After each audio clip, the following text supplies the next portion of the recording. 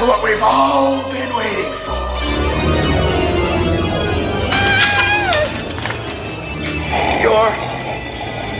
You're the one who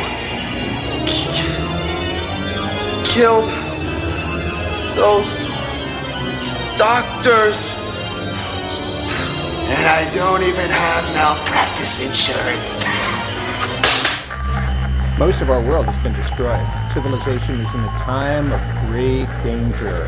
Our survival requires your attention. Our survival requires your labor. Our survival requires your submission. The product must be consumed.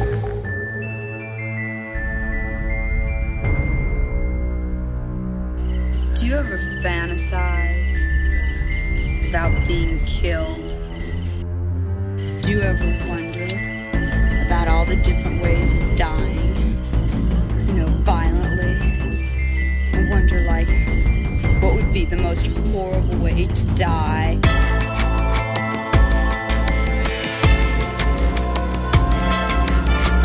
Well, hello, Mr. Fancy Pants. Never get out of bed again. Never get out of bed again.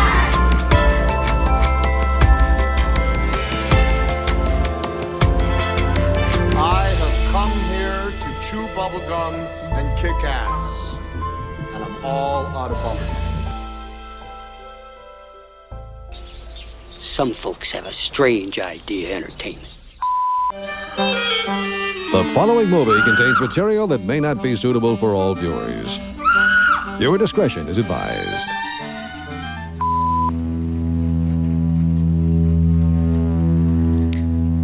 If you wanted to listen to an asshole, you'd listen to What Lurks Behind Podcast Zero. Welcome back, everyone, to the Next Level Network production of What Lurks Behind Podcast Zero. I think I just said it already. It is a rainy, stormy morning. It's perfectly fitting for the mood of this week's episode, because I'm raining in my heart. No. Yeah. This week's episode 24, Doom Asylum, from 1987. Really hard movie to do research on. I mean, I've seen my fair share of low budget, non-popular films, but holy shit, I couldn't even find a release date for this one.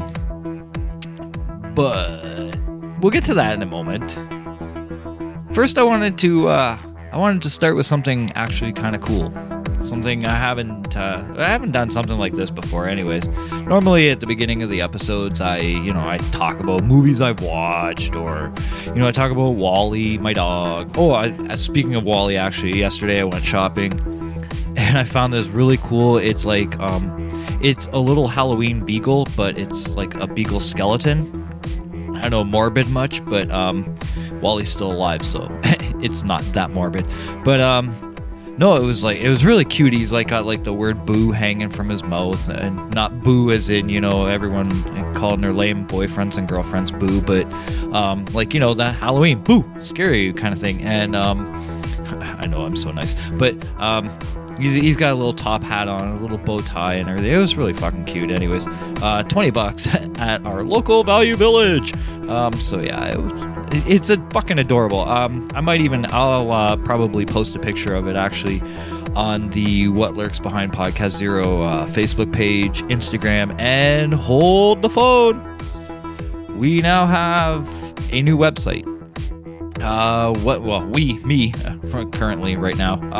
I would like to bring other people on to help do reviews and whatnot. So if you're interested in that, give me a shout.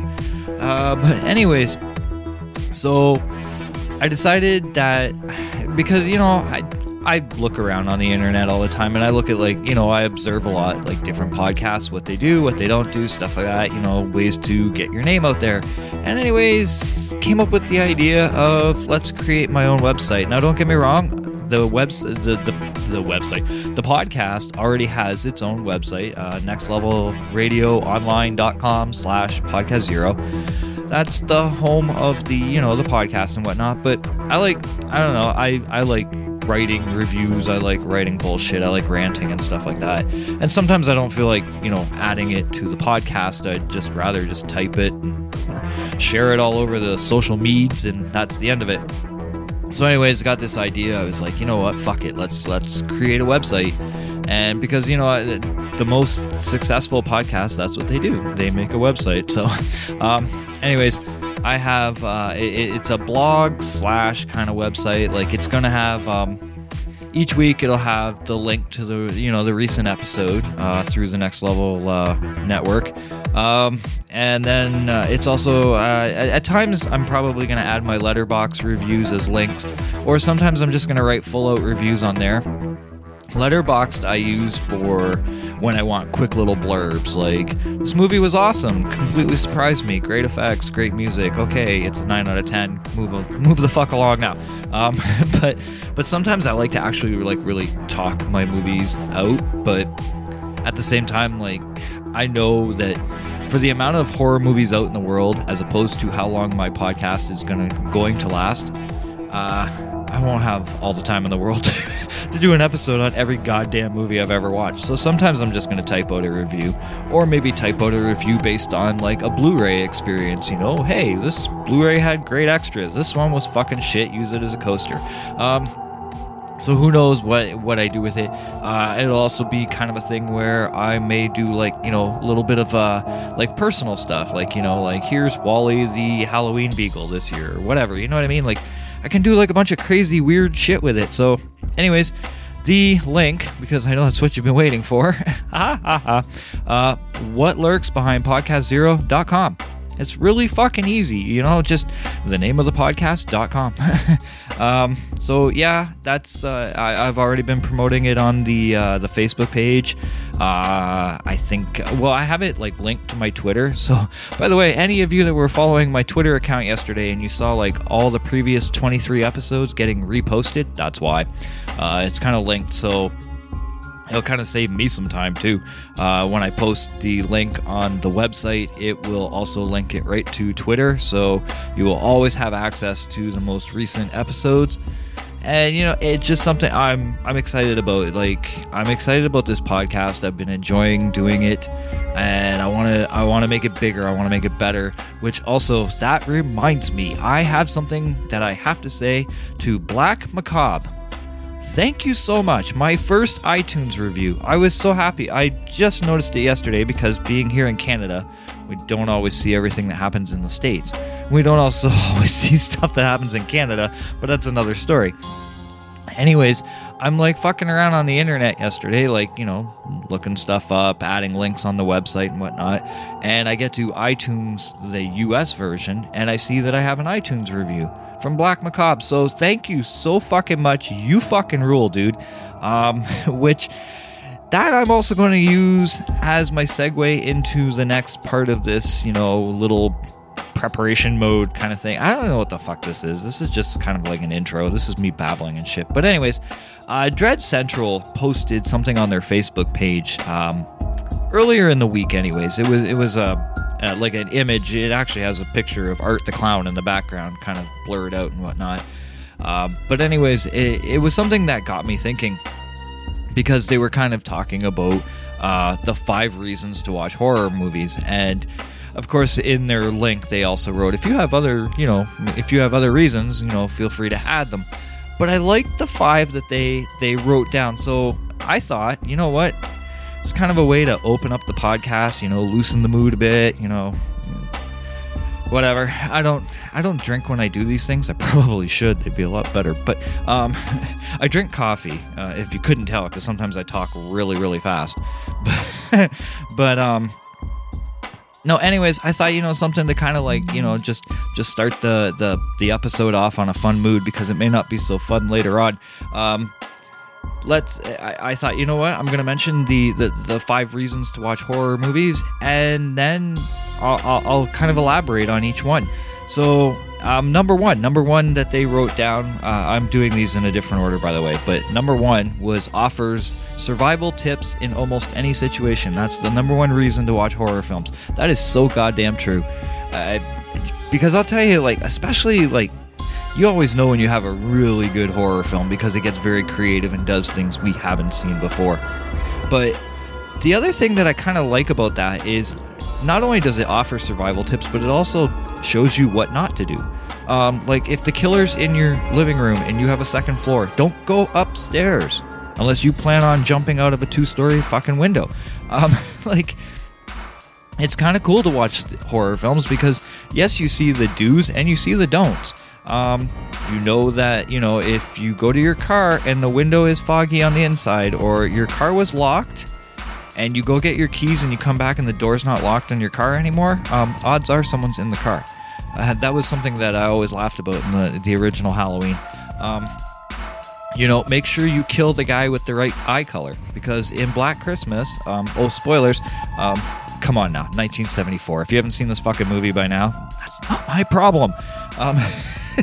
But no, in Black Christmas, you know, Jess thinks that, you know, by killing her boyfriend that she killed the killer. No, your boyfriend had blue eyes and the killer has brown eyes.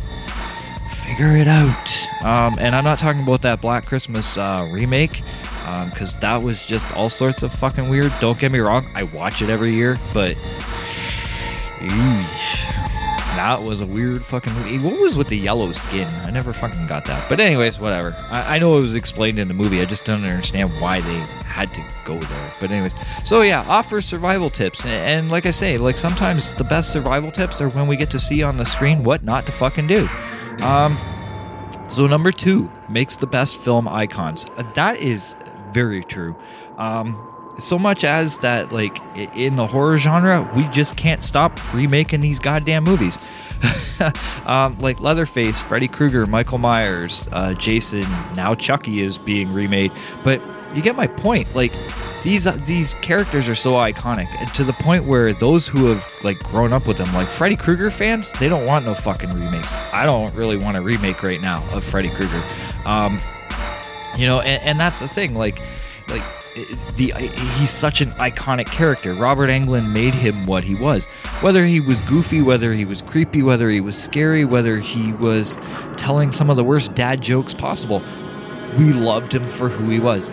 Jason Voorhees is kind of different because it was always someone different in the mask. Same with Michael Myers, but they were still iconic characters. Doesn't really so much matter who the actor was behind the mask. They're still iconic characters. Art the Clown is a good proof of that. We've had 2 actors play that character, and that character is very quickly becoming a household name.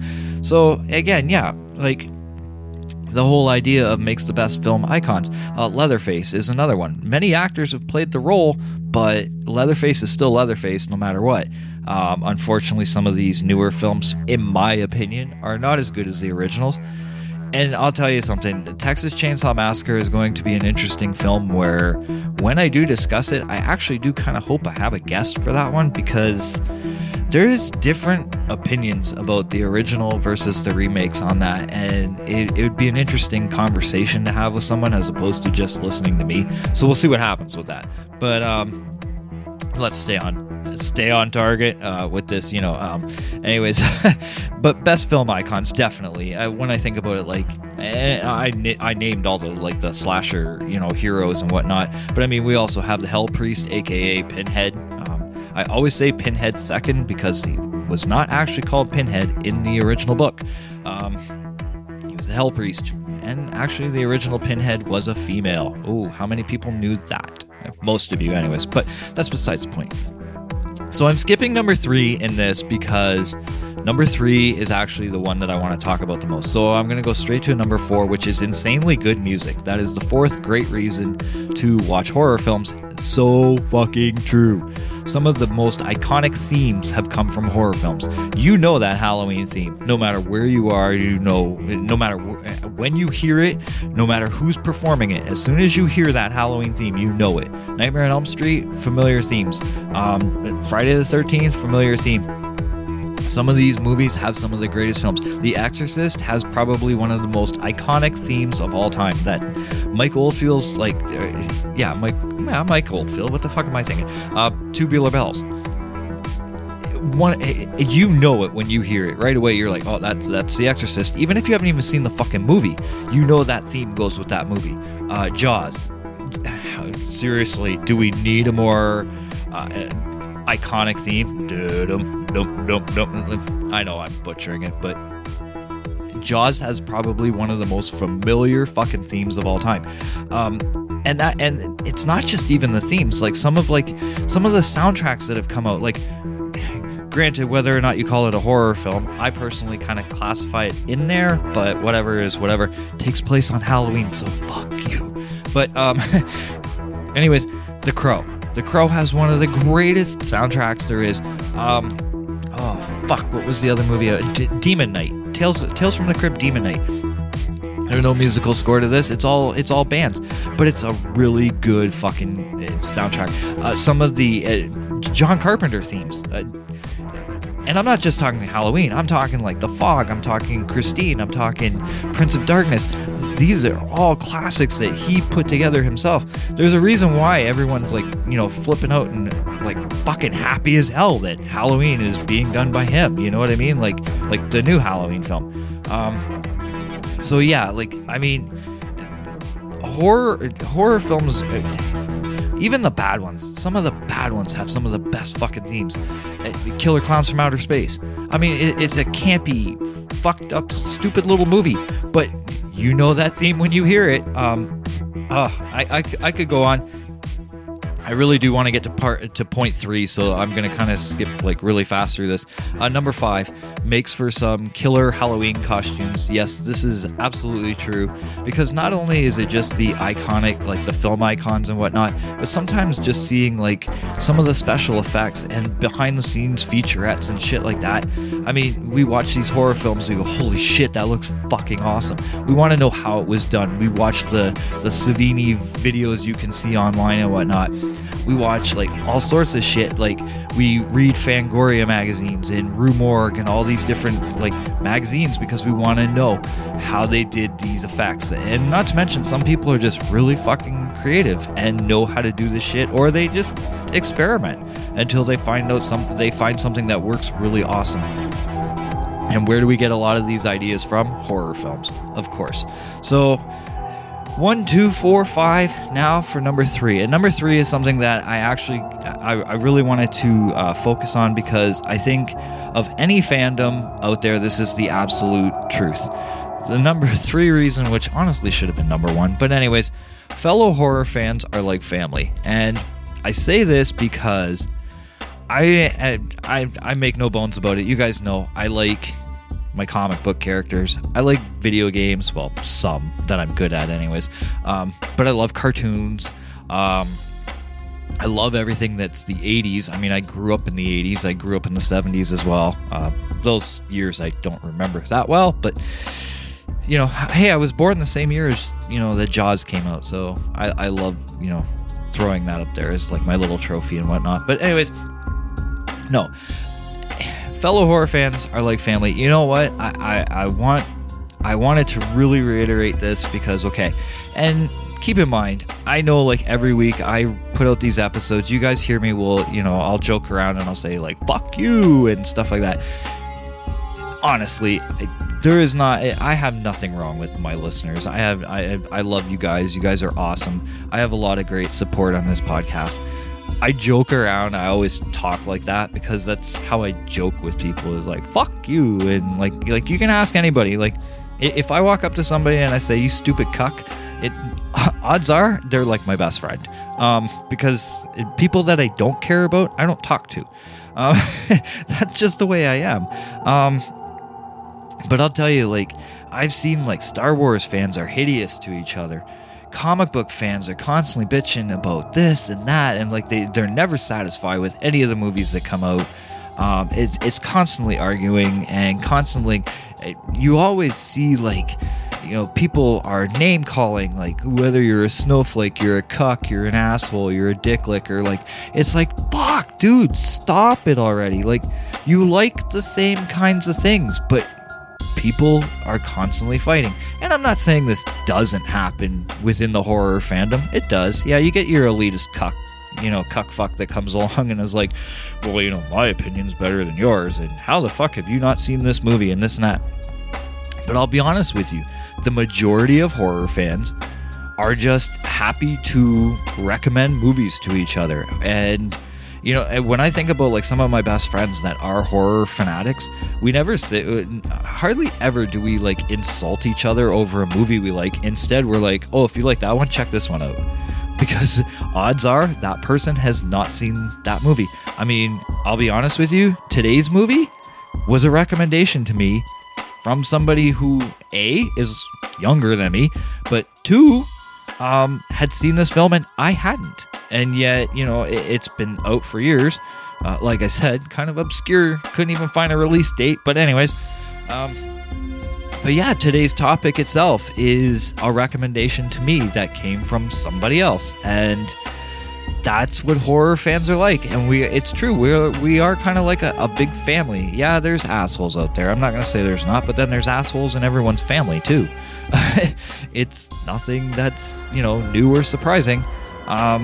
But yeah, I wanted to point that part out, specifically also for the fact that, because on my podcast, my episodes, you guys know, at times I can say things that, are a little bit harsh, and I don't fucking care. And the reason I say I don't fucking care is because I'm just trying to entertain you guys. That's all this is. It's me talking my opinions about movies that I know nothing about anyways. But I love them. I love horror films, and I constantly love recommendations. I love watching movies I haven't seen before. I love watching the bad ones. I love watching the good ones. I also love the fact that in the horror genre is a genre that thrives and keeps going without the help of Hollywood. Not saying that Hollywood doesn't have some, horror gems as well, but we don't need Hollywood to be successful. There is a great independent market that's constantly pumping out shit. Not always good, but you know what? Fuck it. Who cares? The thing is what I love about the independent horror films, and the reason why I stick to them so much, is because there's passion behind them. At least with most of them. You get like I said, it's the same with you always are going to have that elite son of a bitch that's going to come along, and he's going to, elite, or I should say elitist, not elite, because they're not elite, they're fucking bottom of the barrel piss ants. But anyways, you're always going to get that jack off that's going to come along and be like, oh, I know more than you. Yeah, fuck off, whatever, I don't care. I like what I like, and I enjoy doing this shit. And it's the same with filmmakers. Filmmakers will come along, and yeah, you'll get that one asshole, just wants to do it, just, say, hey, I did it, or I want to make a quick buck or whatever, because you're always going to have them lazy assholes that'll try that shit. But for the most part, a lot of the independent film, you can at least see there's passion there. They're trying. And I say that every week, and I'll say it again for this episode, because there are things. I'm going to be talking about Doom Asylum. There are a few things I'm going to criticize. It is not a great movie. But the thing is did I walk away enjoying it? That's what is the key thing. And there's a lot of films like that where they really are garbage. They're horrible. But you can walk away enjoying them. Like a perfect example is movies. The Frank Henenlotter films are all really fucking weird, and they don't make a whole lot of sense. Or when they do, well, no, I shouldn't say they don't make sense. They make sense. It's just they're really batshit bizarre. And they're fun though, and that's the thing. You can walk away from a Henenlotter film going, okay, it was fucking stupid. I've never seen anything like that before, but God, did I fucking laugh my ass off? Yes, I did. Okay, it did what it was supposed to do. So, anyways, I know I'm really babbling a lot here, and it's just it's time to just start on with the movie review, but. I just really wanted to say, and number 3 stood out to me because I wanted to say to all of you that have been listening, and like I said, I have iTunes reviews, I have people checking out the website already, and it's been in existence for one day. the amount of Facebook followers, Instagram followers, people that talk to me on an everyday basis, people listening to the podcast, for those of you who bought the shirts, or you know what I mean, like all of you, like you're all fucking awesome. And that's the one thing about like the horror genre, more so than any other fandom, is like fucking great. You guys make it worth it. You make it that I want to continue doing this. So thank you so fucking much. Does that sound like it came from the heart? I hope it did. As black as my heart is. Yeah. But anyways, so that's that. So yeah, 5 reasons to watch horror films. Number 1, offers survival tips in almost any situation. Number 2, makes the best film icons. Number 3, fellow horror fans are like family. Number 4, insanely good music. And number 5, makes for some killer Halloween costumes. And now, for the moment we've all been waiting for. So Doom Asylum. Interesting how this is going to work. There will not be a trailer leading into this part of the episode, for the simple fact that there isn't one. I looked every fucking where I could possibly think of to find a trailer. Couldn't find one. Find theme music? Can't find it. Release date? Can't find it. Granted, I'm not gonna lie, I have not watched the Arrow video release of this yet. So for all I know, there could be some of those things on the Arrow video Blu-ray release that came out just recently. But yeah, we're gonna take a quick break, and when we come back, we're gonna talk about a movie that is just so fucking it's fucking weird. And I know I sounded like a Valley girl when I said that. I don't fucking care. Back in a moment. My singing voice scares the fuck out of you guys, doesn't it? That's the point. All right. We'll be back in just a moment after this break.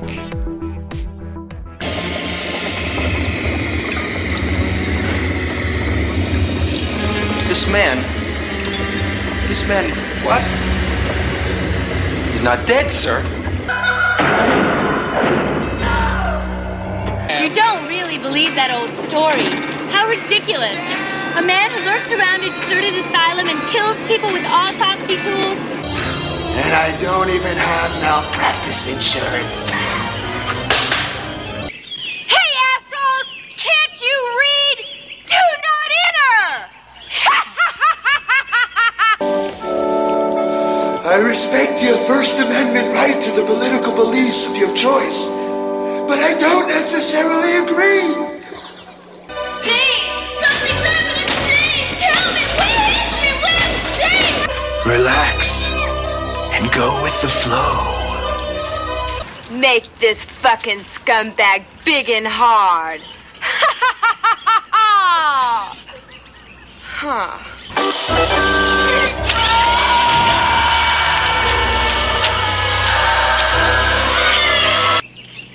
Nobody ever got killed by a legend.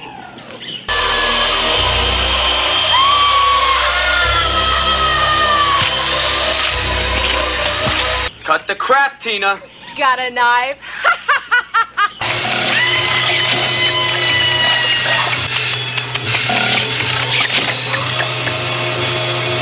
It looks like the Dyke has a good lawsuit. I'd be glad to handle it for a reasonable fee. And I'd just like to add, God, that if we make it through this, I'll give you anything you want. Money, sex, a charge card at Bloomies. Amen. And before there was Buffy, there was Kiki. Welcome back to what lurks behind the Doom Asylum. And when we're talking about Kiki, no, not that stupid fucking Drake song. Yeah, triggered. Hashtag that shit. No, fuck off. Whatever. Yeah. This whole fucking Kiki challenge shit, whatever. It made it hard watching this fucking movie just because of that. Because, like, every time they'd say Kiki on there, I'd see, like, some fucking idiot dancing outside of his fucking car in my head. And anyways, enough about that. This is a good podcast where we talk about good things, not stupid fucking morons and their fucking stupid video challenges. Put your goddamn phones down, people. Not my listeners. You guys are awesome. Plus, I think most of you need your phones to listen to this. So, hey, I'm being nice to you guys. I really am, honestly. No. Hey, Doom Asylum. So get this. Doom Asylum was direct to video in 1987. What fucking month? Don't know. What day? Don't know. What hour? I have no fucking clue. Yeah. Try finding it. Honestly, I probably was looking in all the wrong spots, but I go to my normal, like, shitholes. I go to IMDb. I go to Wikipedia. I do a Google search. Fuck, there's even times I'll use, like, Internet Explorer just because I want to piss myself off like that. But, yeah. I couldn't find an actual date or anything. And because it's direct to video, okay, so we don't know how much this movie made either. I can tell you it was directed by Richard Friedman. Someone wrote it. I forget the guy's name. I think it was Rick Marks. I think he's the one that wrote it. Screenplay, I think, anyways. Yeah. That name sounds familiar, so it's probably Rick Marks. As you can see right now, I kind of half-assed this one. And half-assed it because I wanted the episode itself to be interesting. I want it to be fun. Because this movie, oh my god. I seriously would like to know why Arrow Video of all, like, because they're pretty prestigious in their, like, you know, their releases and whatnot. They release a lot of good shit. Why the fuck they picked this movie? Okay. I'll give you the synopsis that I was able to find. So, but I mean, like, honestly, I could have written my own because this movie is pretty straightforward. It's not really that hard to understand this movie. Mitch Hansen, he's a lawyer, aka liar. But anyways, Mitch Hansen and his fiance get into a car wreck in which she gets killed. That was humorous. But anyways, that's besides the point. And during Mike Hansen's autopsy, he wakes up and kills the medical examiners. He wasn't dead. But anyways, that's besides the point. So anyways, 10 years later, a group of friends driving along to the same song that, you know, Mitch Hansen was listening to 10 years prior to. That was interesting too. A group of friends have a picnic near the asylum where Hansen got held. Okay, yeah, I'm not sure why. Why you go for a picnic near an asylum is beyond me. But anyways, actually, it'd probably be pretty fucking cool. A punk band is using... A punk band, yeah. I don't know if I call them that. Maybe a puke band. But anyways, a punk band is using the asylum to practice some songs. However, Hansen still inhabits the asylum and plans to go after any perceived intruders. Okay, so this movie, wowzers. So interestingly enough, there are some famous names that were in this film. Probably the one that most people would know is Kristen Davis. If you watched Sex in the City, you know, you'd probably know her from that. And Patty Mullen, for those of you who I was talking about Henenlotter films earlier, for those of you who know Frankenhooker, she's the Frankenhooker. Yeah, she was also, what did I see? Penthouse's Pet of the Year in 1987, I think, or 86 or something like that. She's cute, I'm not going to lie. She makes it easier to watch this movie. I will say that much. Ruth Collins. Oh, I have lots to say about this person. But, well, her character anyways. She plays Tina. She plays the band's lead singer. And I use the word band very loosely. Let's see. Harrison White is also in this. He's one of those faces that, like, you wouldn't even recognize him that much in this movie. He plays Darnell, which Darnell is actually probably one of the more interesting characters just because he's batshit fucking crazy. But, well, crazy in the sense that he's not batshit as in, like, violent or anything like that. He's batshit in that, like, that drama was hot. He says that, like, a lot. It's fucking annoying. He's the typical trope, though. He's the token black man that dies first. Although no, you know what? I'm gonna ixnay that, and the only reason why I say that is because when we see the 10 years prior to, there's the girlfriend dies and the two doctors die. So technically, he's not the first death of the film. He's just the first death of the group of friends that go on this picnic by an asylum. So that's about. Harvey Keith was a medical examiner, and he was in something else. I don't know. The name sounded familiar, so I wrote it down. Yeah. Anyways, the cast. Honestly, it really doesn't fucking matter with this goddamn movie. Seriously, most people that will watch this will watch it for Patty Mullen. That's it. That's honestly what it's going to come down to. You're not going to watch it for anybody else in this movie. Maybe Ruth Collins as Tina. Tina is something else. So... anyways, I wrote down a bunch of notes, and I just watched this last night again for like the third time in a week. I will say this before we get any further here. I know it sounds like I'm like tearing this movie a new asshole, undeservedly. But no, it deserves it. But I'm not gonna lie. This movie's entertaining. I will say that much. This movie is very entertaining to watch. Especially the opening scenes have some pretty great gore. Actually, some really decent special effects. But it's the whole idea of, okay, first off, you have the one doctor. He's wearing like shades or whatever. He's like, I guess, actually, I think that's who Harvey Keith is a medical examiner. Anyways, he's going to do the autopsy and whatnot. And first of all, he's doing an autopsy wearing sunglasses. So that was like, I'm sitting here going, okay, so clearly this movie is not taking itself seriously whatsoever. And he looks like a poor man's version of Jeff Goldblum. So that was, the whole time I'm watching it, I'm thinking, am I watching a cheaper version of Transylvania 65000? It was... and I know the way my brain works, which most people probably don't understand, but the reason why I say that is because Ed Begley Jr. was part of the show St. Elsewhere, which was a hospital show. So I correlate Jeff Goldblum with a hospital show, and this guy was a medical examiner, and that made absolutely no fucking sense. So I'm going to move on now. Patty Mullen, I love her. She's gorgeous in this, but no. She plays two characters, actually. She plays Judy from the past and Kiki in the present. And like I said, the whole time, anytime someone say Kiki, it bothered the fucking shit out of me. What's the thing the kids all say today? Triggered? Yeah. It was triggering me, trust me. But whatever. I mean, not so much as annoying as that she nicknames her boyfriend Mom. So this is... I don't even fucking understand this shit. Like, there's one point where, like, the boyfriend's, like, talking to her, and he's like, I know you've been through a lot. I can be there for you. And she's like, okay, well, I'll call you Mom.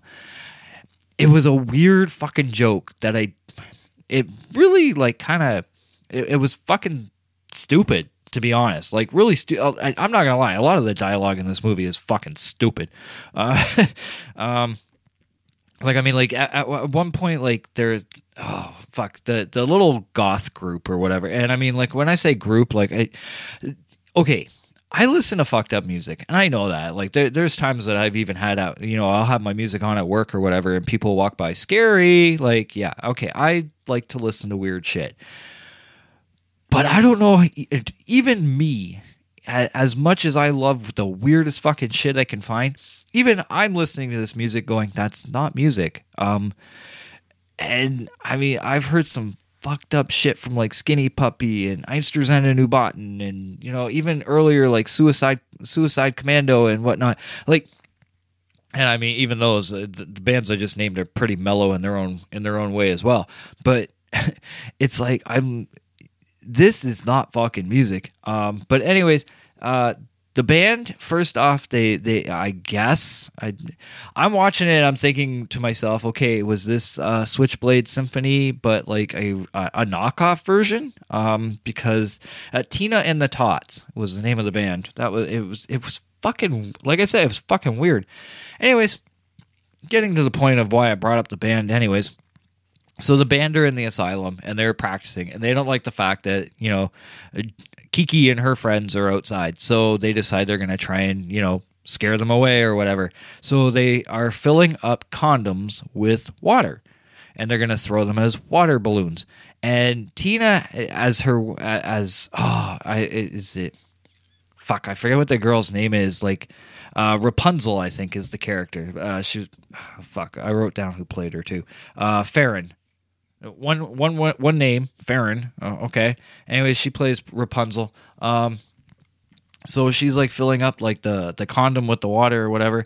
And Tina says this fucking comment. She's like, "Make this fucking scumbag big and hard." And then she does this this fucking annoying ha ha ha ha laugh, like as if she's like reading her lines and just putting some emotion to it. She does it almost the whole fucking movie. I will say, granted, by the end of the film, I actually do like this chick. The fight scene between her and who they're calling like the coroner, which is like Mitch Hansen, whatever, like basically the killer. Their fight scene is actually pretty decent. It was fun to watch, but oh wow, her character, she was something else. And I mean, this movie, like, it hams up the stereotypes too. Like, you've got Patty Mullen as the dumb blonde, her boyfriend, who's apparently named Mom. Again, very fucking annoying. But anyways, he's like some like wussy, like preppy boy. You've got the sports fanatic kid who, like, as much as, oh fuck, he's kind of funny because he reminds me of people I know. And there's like Kristen Davis's character. She's supposed to be like, her parents, I guess, were both therapists. So she's like, everything that happens, she analyzes it and whatnot. And there's one part where like the sports fanatic kid is sitting there looking at his baseball cards, and he's like, "Did you know that Joe and Phil Niekro, blah blah blah blah blah, whatever?" Because even I didn't even care what he was saying, but and he's like comparing notes or whatever, and then she's like basically sits up and looks at him and goes, "Well, what does that mean to you?" And it's like, oh my god, that I've heard people say this shit.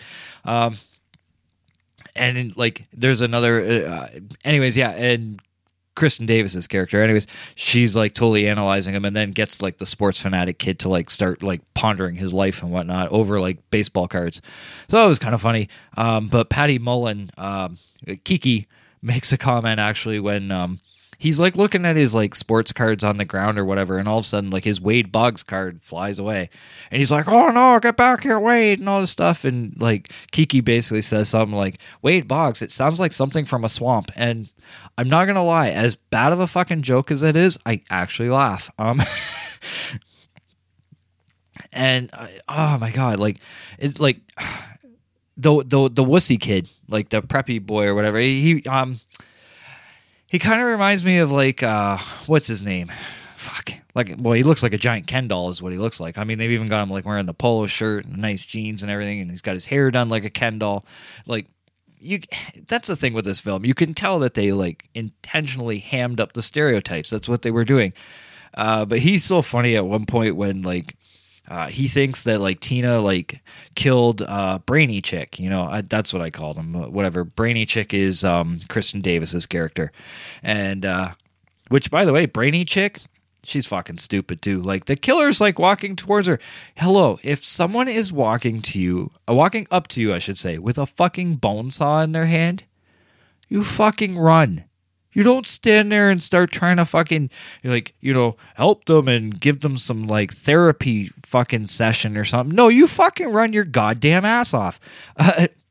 Not this chick. So, Brainy Chick, not so smart. Anyways, wussy prep boy, you know, Kiki's boyfriend named Mom, basically finds Brainy Chick dead.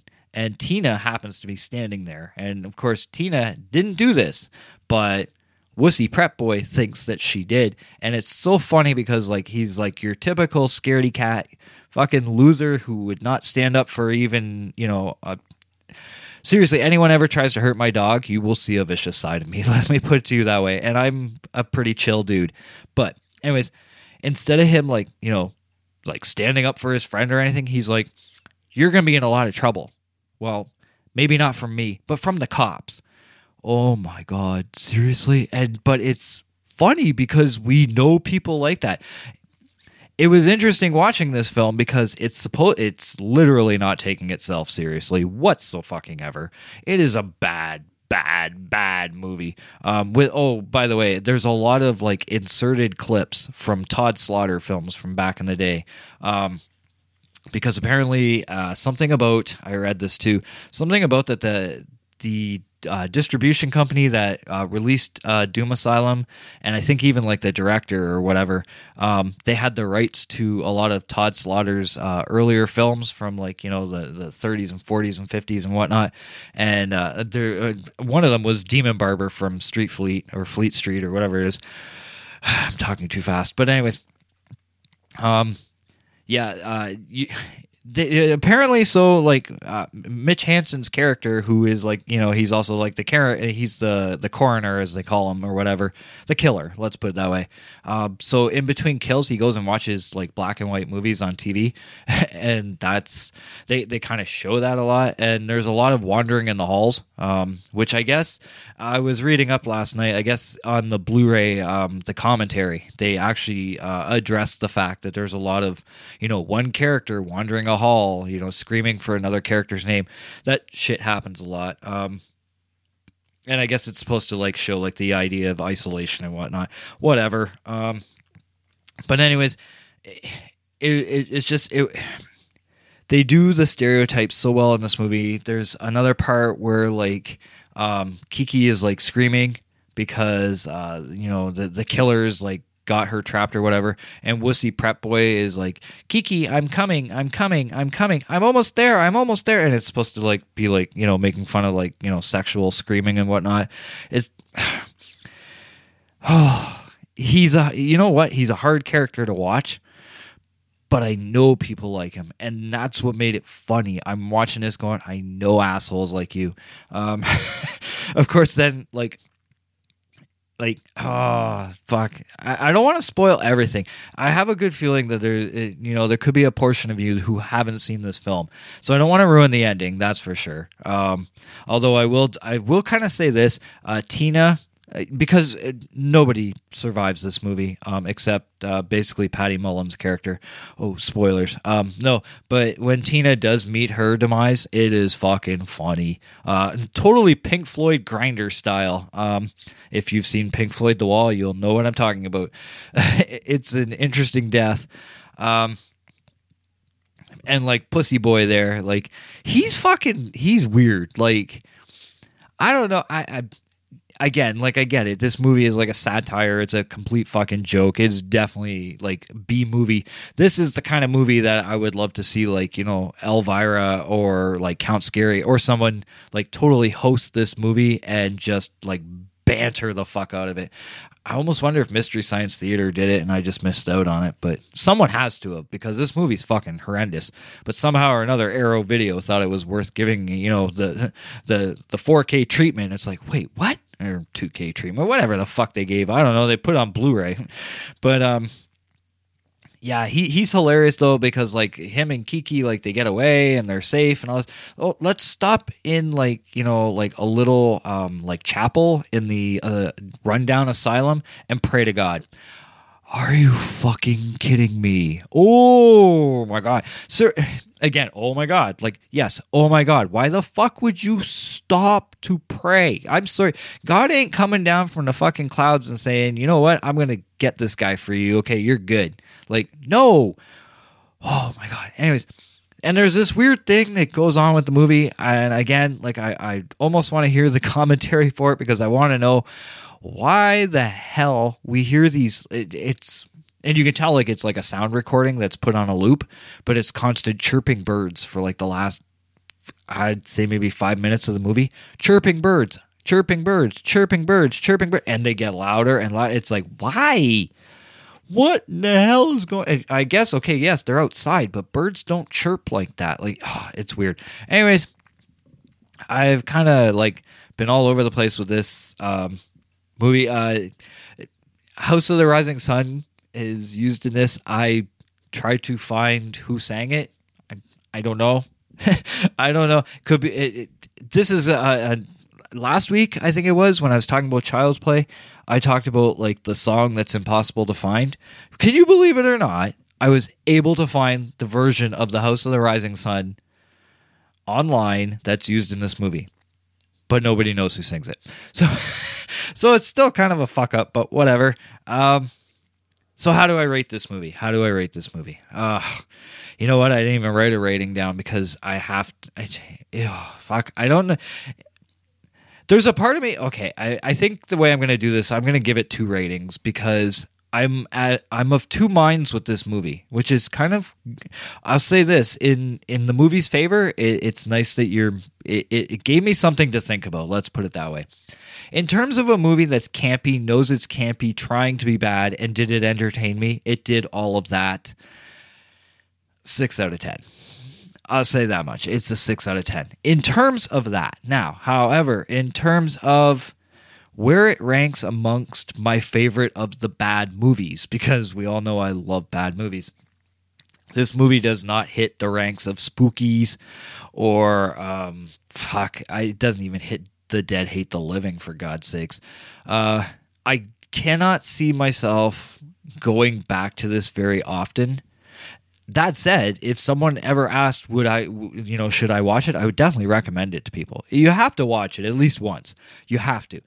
But the thing is I can't see myself going back to it over and over and over. That's one thing that I don't think I would be able to do with this film. So in terms of, does it have return value? I mean, granted, yes. I did say earlier, I've watched it 3 times this week. That was trying to do notes. And on top of the fact that, I've been tired this week and whatnot. So sometimes I doze off. Sometimes I'm, distracted or whatever. So I have watched it 3 times to make sure that I caught what I wanted to catch. That said, so return value, not very good. Honestly, like as much as I saw like a higher definition quality video of this. By the way, it's on YouTube for free. Not the best quality, but you'll get like that kind of like that VHS feel to it. If you want to watch it there, it's free. I would honestly recommend doing that your first try because if you go and spend the money on the Arrow Blu-ray without really knowing what you're getting into, you might be disappointed. Because like I say, not much return value for this one. In terms of that, I'd probably give it a 3 out of 10. So if you're looking at an in-between average, 4.5 to 5 out of 10 is probably what I would have to give this film.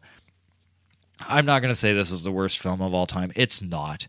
There are a lot of worse films. And like I say, this movie does try to poke fun at itself, and it pokes fun at the stupid stereotypes. I mean, it does have the typical, dumb blonde trouncing around half the movie in a bikini. Why? We don't know, but that's what she's doing. And sure, if you're a guy, you're like, all right, I'll watch it. Well, even some women are probably like, she's fucking cute. But, it's the whole idea of that. Oh, and in terms of the effects also, like, let's keep in mind, like, this is a low-budget movie. Like I said, can't even find a fucking release date for it. The effects are not horrible. Now, I guess, and I never saw this on VHS, so I don't know. But I guess back in the days when the VHS came out, a lot of the gore was edited out. I kind of wonder why, because I've seen a lot worse films. But there's definitely some gore in here, especially at the beginning when Mitch Hansen is, like, going through his autopsy, and all of a sudden he wakes up, his face is fucking mutilated. Is it the most scariest, like, kind of gore, or, like, is it going to gross you out? Not really, because you can tell it's special effects. It's low budget. But, all in all, like, again, passion. The passion was there. They tried something. Did it work? Like I said, it's a 5 out of 10 movie if you take my 2 ratings and put it into one. So I mean, no, this isn't going to be something that, you're going to be like, oh my God, this changed my life. No, I will say this. Sometimes these bad movies almost do change my life, though, because if somebody can release a movie like this and it has a cult following and people enjoy it, I enjoyed it, maybe one day I make a bad movie. Who the fuck knows? And trust me, if you try to insult me and hurt my feelings, I wouldn't give 2 shits and a flying fuck, because you know what? You can't do that shit to me. It's like, and I'm not going to lie, I haven't had many, but I have had a few criticisms about my podcast. Okay, don't listen. If it bothers you that much, don't listen, because I'm doing what I do. and you're going to do what you do, and everyone should do what they want to do. I mean, provided you're not killing anyone. The killing needs to stay on the TV screens. It needs to stay on the movie theater screens. We, as horror fans, we know this. I mean, horror fans also, one thing I'm going way back to the first topic of the episode, but whatever. We love things from different countries. You notice that? That is one thing where like horror fanatics, like we love our Japanese horror. We love our Turkish horror, our French horror, our Canadian horror, our American horror. Like we love horror from all around the world, all different parts of the world. That is one thing also, like, you know, and not everyone, like you'll get some people are like, I don't like to read my movies. Okay, that's fine. Hey, that's cool. Don't watch it. You know, you'll miss out on Pan's Labyrinth, but that's your choice. But I mean, that's, you know, just, I need to drop that whole topic. Moving on, because I could be sitting here talking about this shit forever. People annoy me. Again, like I said, that's kind of the way I talk. Anyways.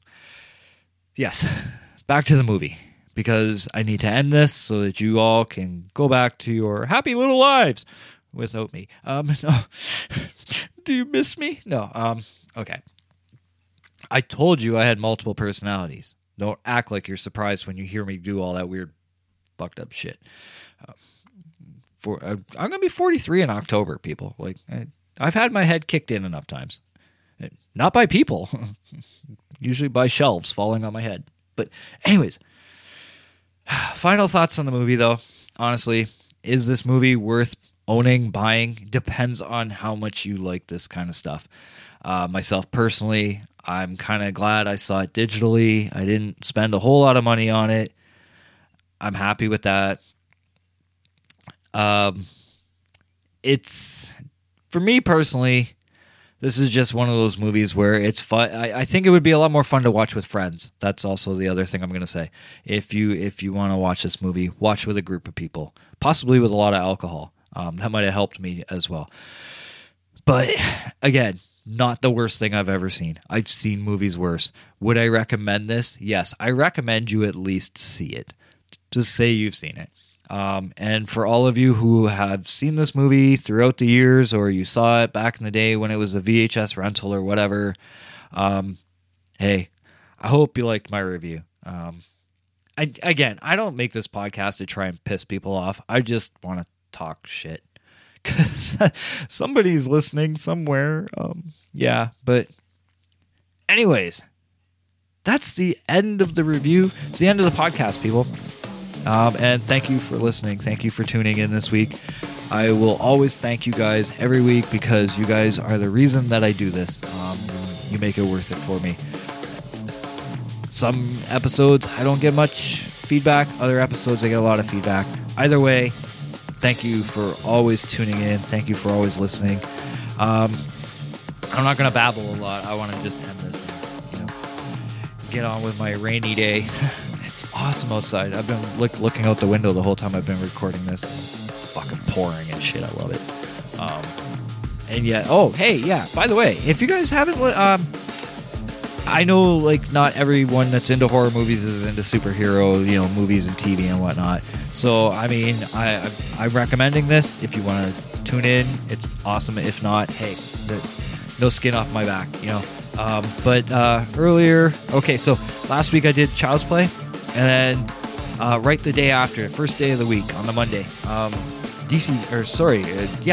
Monday, we recorded. Tuesday was the release date. We recorded an episode. Myself, I was a guest host on DC Primetime. And we went on a real rant fest about Season 6 of Arrow. It was their annual edition. Ben and Rob do that a lot where every season's end they'll do what they call their annuals, and they'll review the season and whatnot. Anyways, Arrow is probably one of the shows that as much as it pisses me off at times, I still love the show. There's a lot of great things that I love with that show. And I mean, I always tell everyone, and I will continue to tell people this, the whole CW universe that people have online, what with Green Arrow, Supergirl, The Flash, The Legends of Tomorrow, and whatnot. It all started with Arrow. We don't have Arrow. We don't have any of this. So, I mean, that's the truth of it all. So, as much as season 6 really pissed me off, it was a lot of fun to talk with Ben and Rob. It was a lot of fun to be on DC Primetime. So check it out, man. If you, or ladies, I cannot forget my ladies. If you, I'm talking to you, Jacob, you lady, you little bitch. Okay. Anyways, personal jokes aside, if you would, if you'd be interested in hearing, myself and Ben and Rob, pipe in about, the TV show Arrow, hey, go check it out. DC Primetime. It's part of the Next Level Network, the network of podcasts. Next Level, taking it to the next level. I'm hamming it up. I shouldn't be. But anyways, DC Primetime is part of the Next Level Network. It's part of nextlevelradioonline.com. Theirs is nextlevelradioonline.com/DC Primetime. Go check it out. Rob and Ben are awesome. They're great at what they do. They're very unbiased. I mean, they bring their opinions to the podcast, but they've got a great following. They do a lot of great things. They, their 100th episode, they had interviews with Tom Welling, David Harewood, John Wesley Shipp, who was the original Flash. But no, they're seriously, those two guys, they're great at what they do. I myself personally I wouldn't say that I steal from them or anything like that, but they inspire my podcast in a lot of ways. There's other podcasts obviously that inspire me as well, but in dealing with the Next Level Network, Ben and Rob are two of the best at what they do. Rob also, his podcast, Caffeine Crew, Castapods, just released a Jim Henson episode, an episode all about Jim Henson. Check that out too. I know here I am plugging every other podcast but my own, but they're great at what they do. They're good friends of mine as well. They've taught me a lot. They're just great guys to work with. So honestly, go give DC Primetime a listen to, and not to mention I was on this episode, so that's got to count for something, right? I would hope. But my podcast, where to find it? I'll make this very, very simple for you. So, nextlevelradioonline.com/podcast0 or whatlurksbehindpodcast0.com. And then there's the Facebook page, facebook.com/whatlurksbehindpodcast0. On Instagram, whatlurksbehindpodcast0. You see a theme here, right? Like what lurks behind podcast 0. And Twitter is WLB podcast _0. You can find the podcast there as well. Oh, gee, where else? Letterboxd.com/WLB_podcast0. There's a Redbubble store. Just search What Lurks Behind Podcast 0, or do a Google search. Fuck, every now and then I like to stroke my ego a little. I like to stroke other things too. No, I'm totally kidding. But no, Google search Player FM. You can find the podcast there. You can find it on Castbox, Podcast Addict. It's making the rounds, man. For some reason, my podcast is picking up, and I'm loving it. So, yeah, check it out there. Shit, that's about it for me. I've babbled long enough, right? I mean, you guys are ready to just move on and go on with your lives and do amazing, great things. And feel free to email me at whatlurksbehindpodcast0@gmail.com. You can also email me through the website at whatlurksbehindpodcast0.com. There is a little thing on there that says contact. Just hit that. Send me an email. Tell me I'm an asshole. Tell me you have some mad, undesirable crush for me, or desirable crush. I'm talking too fast. I need to shut up and end this podcast next week. Next week's episode from 1980. You're 81. I think it's 80. Oops. Be a good thing to check out. Evil Dead. Sam Raimi's Evil Dead. Bruce Campbell. Ash Williams. I've got so much to talk about. I'm going to talk about TV shows. I'm going to talk about the movie itself, obviously. The legacy of Bruce Campbell and the legacy of Ashley J. Williams. And so much other awesome stuff. Look, Thank you so much, guys, for always tuning in. I know I tell you to fuck off a lot when I'm talking, but I don't really mean it. You guys are very dear to me. Thank you so much for always tuning in and always being so great. Thanks for all the great feedback. Thank you for the iTunes review, Black Macabre. Thank you so much for that. And I'm done with the thank yous. I'm done with talking. I'm done with babbling. It is time for House, The Rising Sun by Unknown. Check you later, dudes.